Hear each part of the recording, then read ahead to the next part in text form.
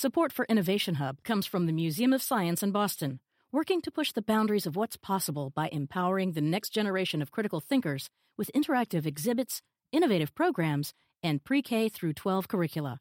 Learn more at mos.org. And Dada Films, presenting Jim Allison, Breakthrough, a documentary film by Bill Haney about one man's quest to find a cure for cancer and the resistance of Big Pharma. Starts Friday at Landmarks Kendall Square.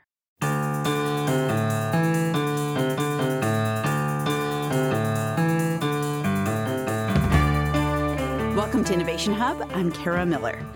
At the end of August one summer, a man named Jack signed an unusual contract. The contract would make him wealthy and famous. It would mean that people would write about him, they'd watch him on TV, they'd probably know his name for generations. But this was also a contract that asked Jack to do something particularly difficult for newly minted celebrities. Or actually for anyone. Ignore his ego. Ego is this kind of arrogance, this sort of delusion this voice that's whispering in our ear how great we are, and it's incredibly problematic there. Ryan Holiday is the author of the book Ego is the Enemy, which tells the story of Jack and the day that changed his life. Ego is particularly insidious when we start to fail or when we're under attack or when we experience some disadvantage, because now ego is whispering that because you're not being recognized, because you don't have a lot of money, somehow you're less than other people. So ego is this sort of profound insecurity, this obsession with identity and status and ultimately with sort of dominance over other people. The thing was, Jack was about to come under attack. He couldn't be insecure. He had to go calmly about his work, even though he was going to be put down and yelled at, and worse. And the man who offered him the contract that August day had a sense of what lay ahead. What he's saying he's looking for is someone who has a level of self-control and a sense of sort of purpose and dignity that's going to allow them to endure what is inevitably going to be thrown at him. The partnership between these two men turned out to be long-lasting, and it changed history as Jack Robinson, who was better known by his nickname, Jackie, explained to talk show host Dick Cavett years later. Well, I often wonder how you got what temper you have to have under control at the time. So weren't things yelled at you? Oh, there were a number of things, but I worked for a great guy. I don't think anybody could have done the job had it not been for Mr. Rickey. He was constantly advising and guiding, and I had so much confidence in him, I would have jumped off the bridge if he told me to do it. That's how much I believed in him. And he was a man that was sincere and dedicated and willing to lend that helping hand that's so needed today in terms of the problems that we face in everyday life. Not enough people are willing to do as Mr. Rickey did. Branch Rickey, who owned what was then the Brooklyn Dodgers, signed Jackie Robinson to a contract in August of 1945 on the condition that Robinson not fight back, that he keep his eye on the game, that he subsume his ego to something bigger. And you know, what's so interesting about Jackie Robinson, and I think it's important that we study these sort of civil rights leaders in this way, is that they were not sort of made out of stone. They were not superhuman. They were just like us. And when you look at Jackie Robinson's early life, he would get in fights. You know, he was constantly getting in trouble. He sort of gets bounced out of the U.S. military for fighting against segregation. But in doing it, even though he was in the right, he did it in such a sort of disruptive, emotional way that he sort of gave his enemies the ability to do this. But Rickey didn't want to give those enemies any oxygen. About 40 years before, when he had worked as a college coach, he had seen a black athlete treated terribly, unable to get a hotel room with the rest of the team. Rickey did finally get the room for the athlete, but that incident stayed with him. He's decided he's going to integrate baseball, and there's a handful of players that he's looking at. So he says, you know, I'm looking for a player who will not fight back. But, says Ryan Holiday, that was a hard ask because we all have egos. And I think where ego is a problem is, ego is constantly trying to defend itself. Who are you to say that to me? I'll show you. I think Jackie Robinson is hit by something like 50 pitches in his Major League Baseball career, an extremely high number. He never charges the mound. He never hits another player. He never responds to the slights that are thrown at him. Again, this is a distinction between confidence and ego. An egotistical person could not do such a thing. Robinson started playing for the Dodgers in the spring of 1947 after spending time on one of their farm teams. And when he remembered, years later on a game show, what he had done, his ego still seemed to be curiously absent. We all, Jackie, owe you a deep debt of gratitude for what you started when you joined the major leagues, because you've made baseball a much better and interesting and exciting game. And it began with you.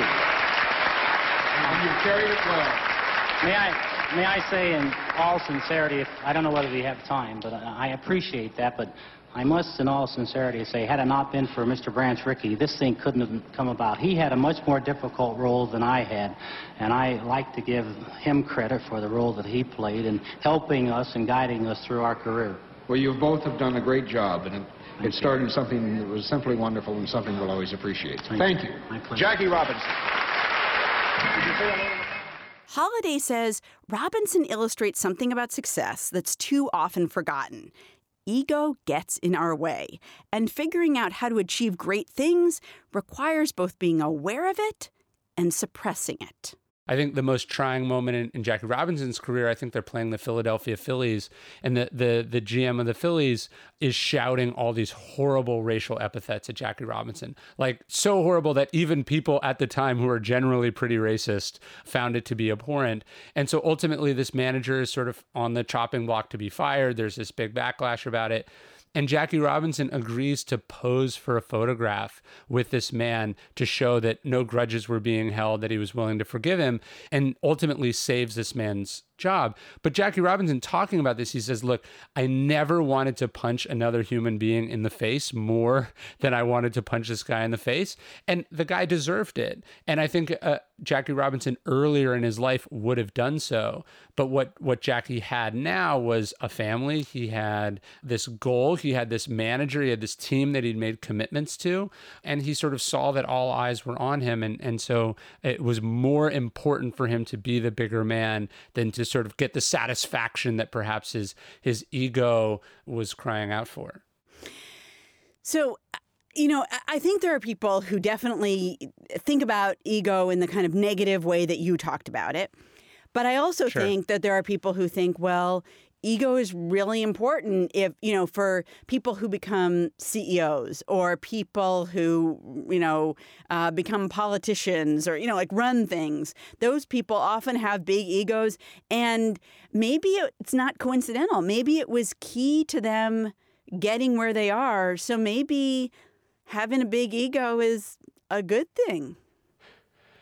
Well, look, a lot of successful people also have drinking problems. They also are bad parents. This doesn't mean that it's part of why they're successful. I find usually it's that people can be so talented that it can compensate for ego. I think what you're referring to is actually a pretty common misunderstanding, because what we're referring to there is not ego, but confidence. Confidence is essential. You have to know what your strengths are. You have to believe you can do something. The problem is that just because you believe you can do something doesn't mean that you can do it. And so when we mistake ego for confidence, this is where we get problems of the Donald Trump variety, where someone's sense of their importance, a sense of their significance, a sense of their, capabilities so far outstrips the reality of the situation that they're in that they find that a very difficult task, whether it's being president or CEO or being a professional football player, is now made exceedingly more difficult because they've alienated other people. They've promised things they can't possibly deliver. The real problem with ego, as opposed to confidence, is that ego thinks that it knows everything. Ego thinks that it's perfect. Confidence knows where it has strengths, but is also aware that it can always get better and is in fact sort of focused on getting better. So that brings up a really interesting question, which is like, how do you know where the dividing line is? And I think back, It seems like about 1,000,000 years ago now, but there was kind of a famous speech that Mitt Romney, who's now, of course, a senator from Utah, gave in the lead up to the 2016 election. And it was basically like, amounted to Donald Trump has a big ego. He thinks he's done a lot of business stuff really well, but actually, I'm a business person and I'm here to tell you that's not true. But you say, wait. Isn't he a huge business success? Doesn't he know what he's talking about?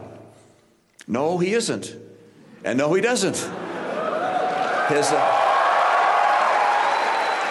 But I think Sure. to a lot of people, Trump's confidence or ego, and I don't know where the dividing line is, made them feel reassured that, in fact, he was the right person for the job and he could accomplish things that maybe other people could not. Sure. I think what ego is really great at and why it tends to be correlated with success as opposed to sort of causal with success is that it's really great at marketing. It's really great at sales, right? What ego does is sort of promise the world to everyone because deep down it does believe it, right? It's delusional in that sense. The problem is the really great leaders, the really great CEOs, like when I think of Steve Jobs up pitching, a new product, whether it's an iPod or the iPhone or whatever, he's selling the hell out of it, no question. What we also know is that behind this, on the other side of the stage, and when he's in the laboratory designing those products, he was a ruthless critic of himself and his own work. So the problem with ego is this sense of like, I'm the best there ever was. No one can touch me. I'm perfect. Of course, I alone can fix it. But then the reality of actually having to do that is a totally different thing. And again, I don't think this is a political, I think you can have this discussion regardless of where you sit on the political spectrum. Donald Trump's ego made him a successful presidential candidate. His ego has made being president much harder than it needs to be and probably left a number of relatively easy policy gains that he would think of as gains on the table because he's not able to work with other people. He overpromises, he makes claims that are not necessary, so on and so forth. That's what I mean when I say ego's the enemy. It's just they're sort of gunking up the gears of the machine that we're trying to get going because it's not based on anything healthy or real. You write that ego was always there. Obviously, you can point to people throughout history who had big egos and acted on them. But you write that now it's been emboldened. And I wonder why you say that. Well, look, you can't pick up any work from the ancient world and not see the theme of hubris and pride and ego. I mean, this is sort of what the Odyssey is all about. It's one man's 10-year journey battle against his own ego.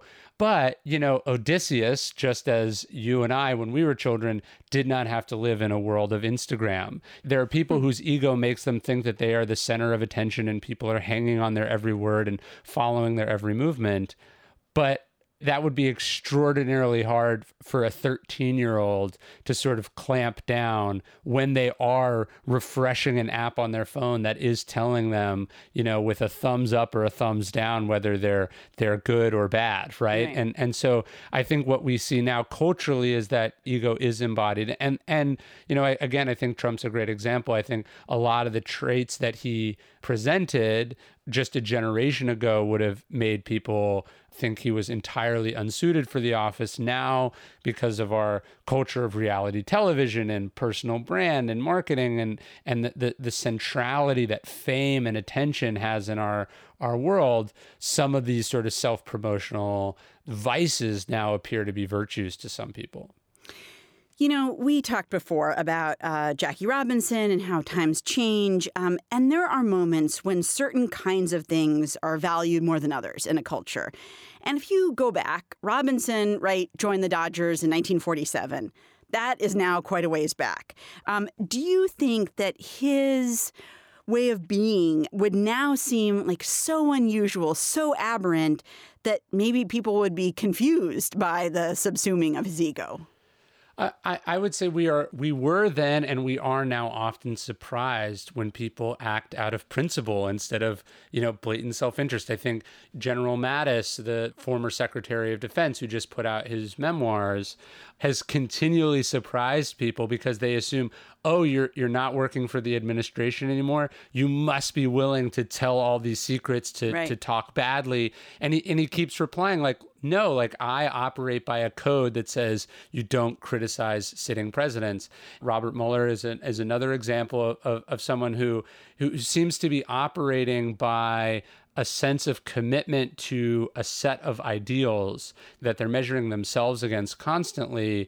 And I think what's so impressive about it, again, even if you disagree with the individual decisions that they made, is that they seem to be willing to do this despite the criticism and misunderstanding that seems to result for the majority of people watching it. And I hope we can actively look around for examples like that. And I hope people can continue to sort of pass that torch from generation to generation. But yes, I wish there were more people operating by codes like that. And I wish ego was less prevalent than it is today. Okay, we're going to take a very quick break, and then we're going to come back for our final few minutes with Ryan Holiday, author of Ego is the Enemy. If you want to catch this whole segment, you can head to our website, innovationhub.org. You can also subscribe to our podcast on Apple Podcasts or wherever you get your podcasts. From WGBH Radio and PRI, I'm Kara Miller, and this is Innovation Hub. We'll be right back.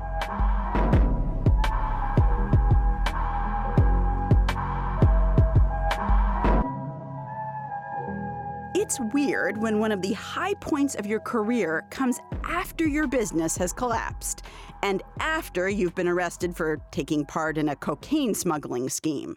But that's exactly what happened to a high-flying, ostentatious, celebrity-loving executive who changed the American car industry. And with me here, Mr. John DeLorean. Mr. DeLorean, they tell me that you're the best salesman in the world. If I came to you, how would you sell me one of your cars? Well, I think John DeLorean was a luminary at General Motors for almost 20 years, from the 1950s to the 1970s. And he didn't just manage the car-making business, he shook it up, big time. I certainly think he was a genius. And the people at GM, where DeLorean was a star executive for the first half of his career, thought he was a genius as well. He's responsible for a number of innovations in American cars. Writer Ryan Holiday has chronicled DeLorean's brilliant rise and rather quick fall in his book, Ego is the Enemy. And then he strikes out on his own. He has the idea for the DeLorean Motor Company. It's going to be an independent car manufacturer. They're going to sort of own the whole process. He basically has the idea for what Tesla is today, sort of sans the electric motor. And by all accounts, it could have succeeded. But DeLorean is sort of constantly undone by his ego. He loves the promotional side of things. He sort of takes for granted that the sort of stodgy conservative culture at GM was a culture that was fantastic at executing. And that's where DeLorean was weak. So weak that his fancy car with doors that opened up to the sky rather than opening to the side like normal car doors, well, they had all sorts of flaws and issues, which DeLorean didn't address in the way you might expect. Critics would describe his leadership style as chasing colored balloons. He would go from, sort of shiny thing to shiny thing. He had a number of, sort of conflicts of interest. He was overpromising. He sort of assumed details would take care of themselves. And they just didn't. I think at the height of arrogance is as he's starting the DeLorean Motor Company, before it's even really gotten off the ground, let alone succeeded, he collaborates on a book called On a Clear Day You Can See General Motors. He was already predicting and celebrating his success in books before he'd, sat down to do the work. And, says Holiday, people loved the idea of what DeLorean had to offer. Very proud of our car, which essentially I think is a major engineering contribution to the state of the art of automobiles. I think if I were trying to sell it to you, I'd sell it to you on the basis that it's a very comfortable, outstanding performance, outstanding handling, a car that has, because of its stainless steel skin and the fact that we use all non-corrosive materials in the chassis, a car that will last for many, many years. What did not last for many, many years was DeLorean's company. After problems with quality and production, after the company went bankrupt, and after DeLorean was caught by the feds in a cocaine deal, that, very oddly, is when one of the most memorable moments of his career occurred. Doc! Marty, you made it! Yeah! Welcome to my latest experiment. This is a big one, the one I've been waiting for all my life. Well, it's a DeLorean, right? Bear with me, Marty. All your questions will be answered. Roll tape. Okay. A movie called Back to the Future, which became 1985's most profitable film, turned John DeLorean's vision into a brilliant vehicle for time travel. The car, which had failed in real life, was forever immortalized on the silver screen. 2 months after Back to the Future was released, DeLorean was indicted for fraud and tax evasion, though he was later acquitted. Ryan Holiday says DeLorean shows the danger of ego, of thinking you're so great, of not being able to face your real shortcomings. Holiday has become increasingly concerned that we too rarely see the peril of ego and instead choose to celebrate it.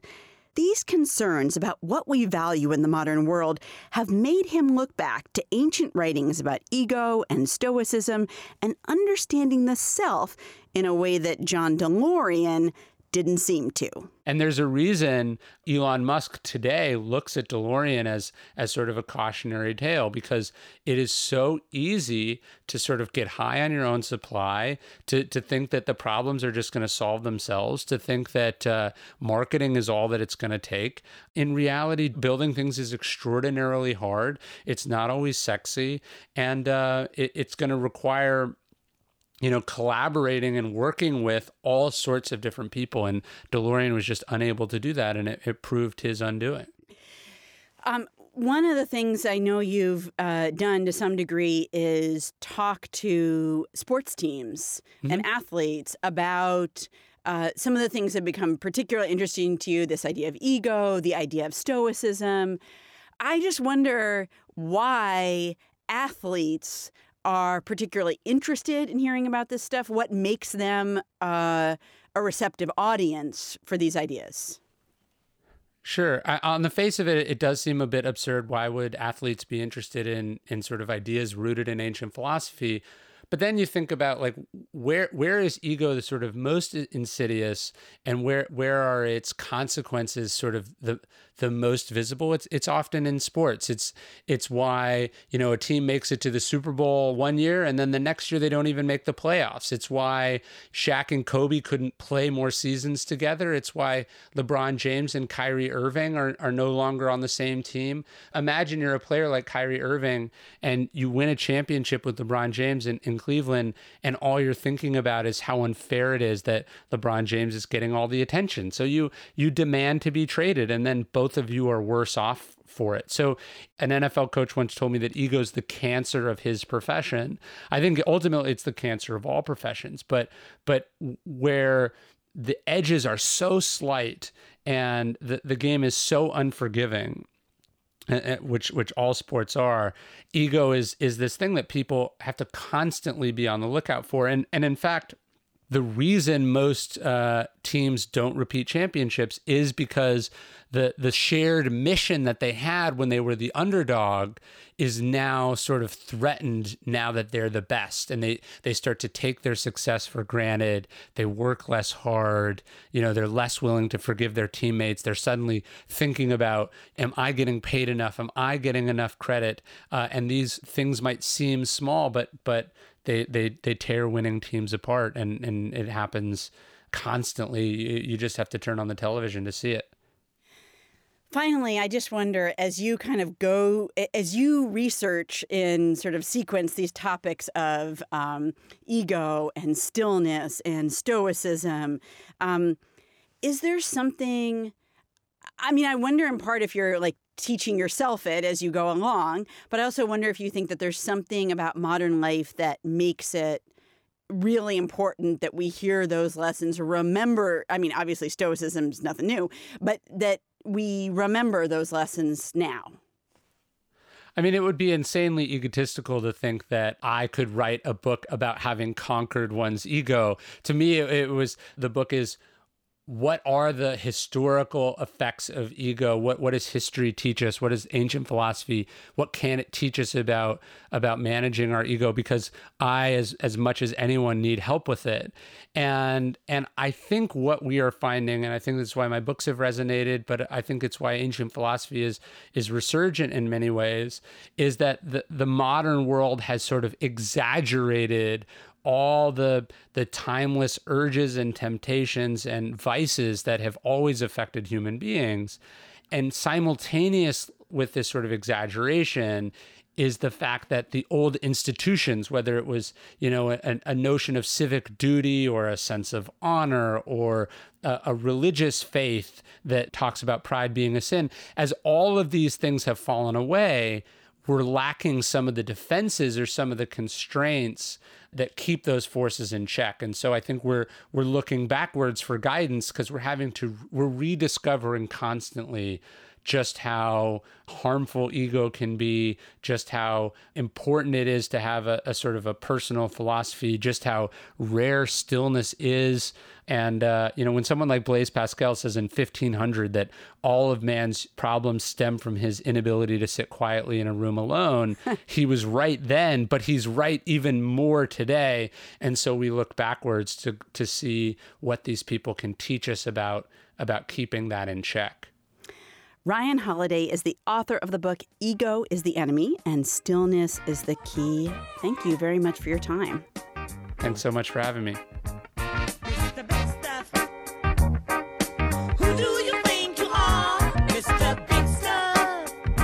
And if you want to know more about Jackie Robinson and John DeLorean, who we talked about earlier in this conversation, we've got footage of interviews with them on our website. You can hear them reminiscing about their careers, how they felt like they changed their industries, and in the case of John DeLorean, his efforts to reconcile with what he had done. Well, I don't know that I think of myself as a victim. I think it's a combination of circumstances. And, as I said in my book, I freely accept the responsibility. My arrogance and my gigantic ego got me in a lot of trouble when the British government... That's at our website, innovationhub.org.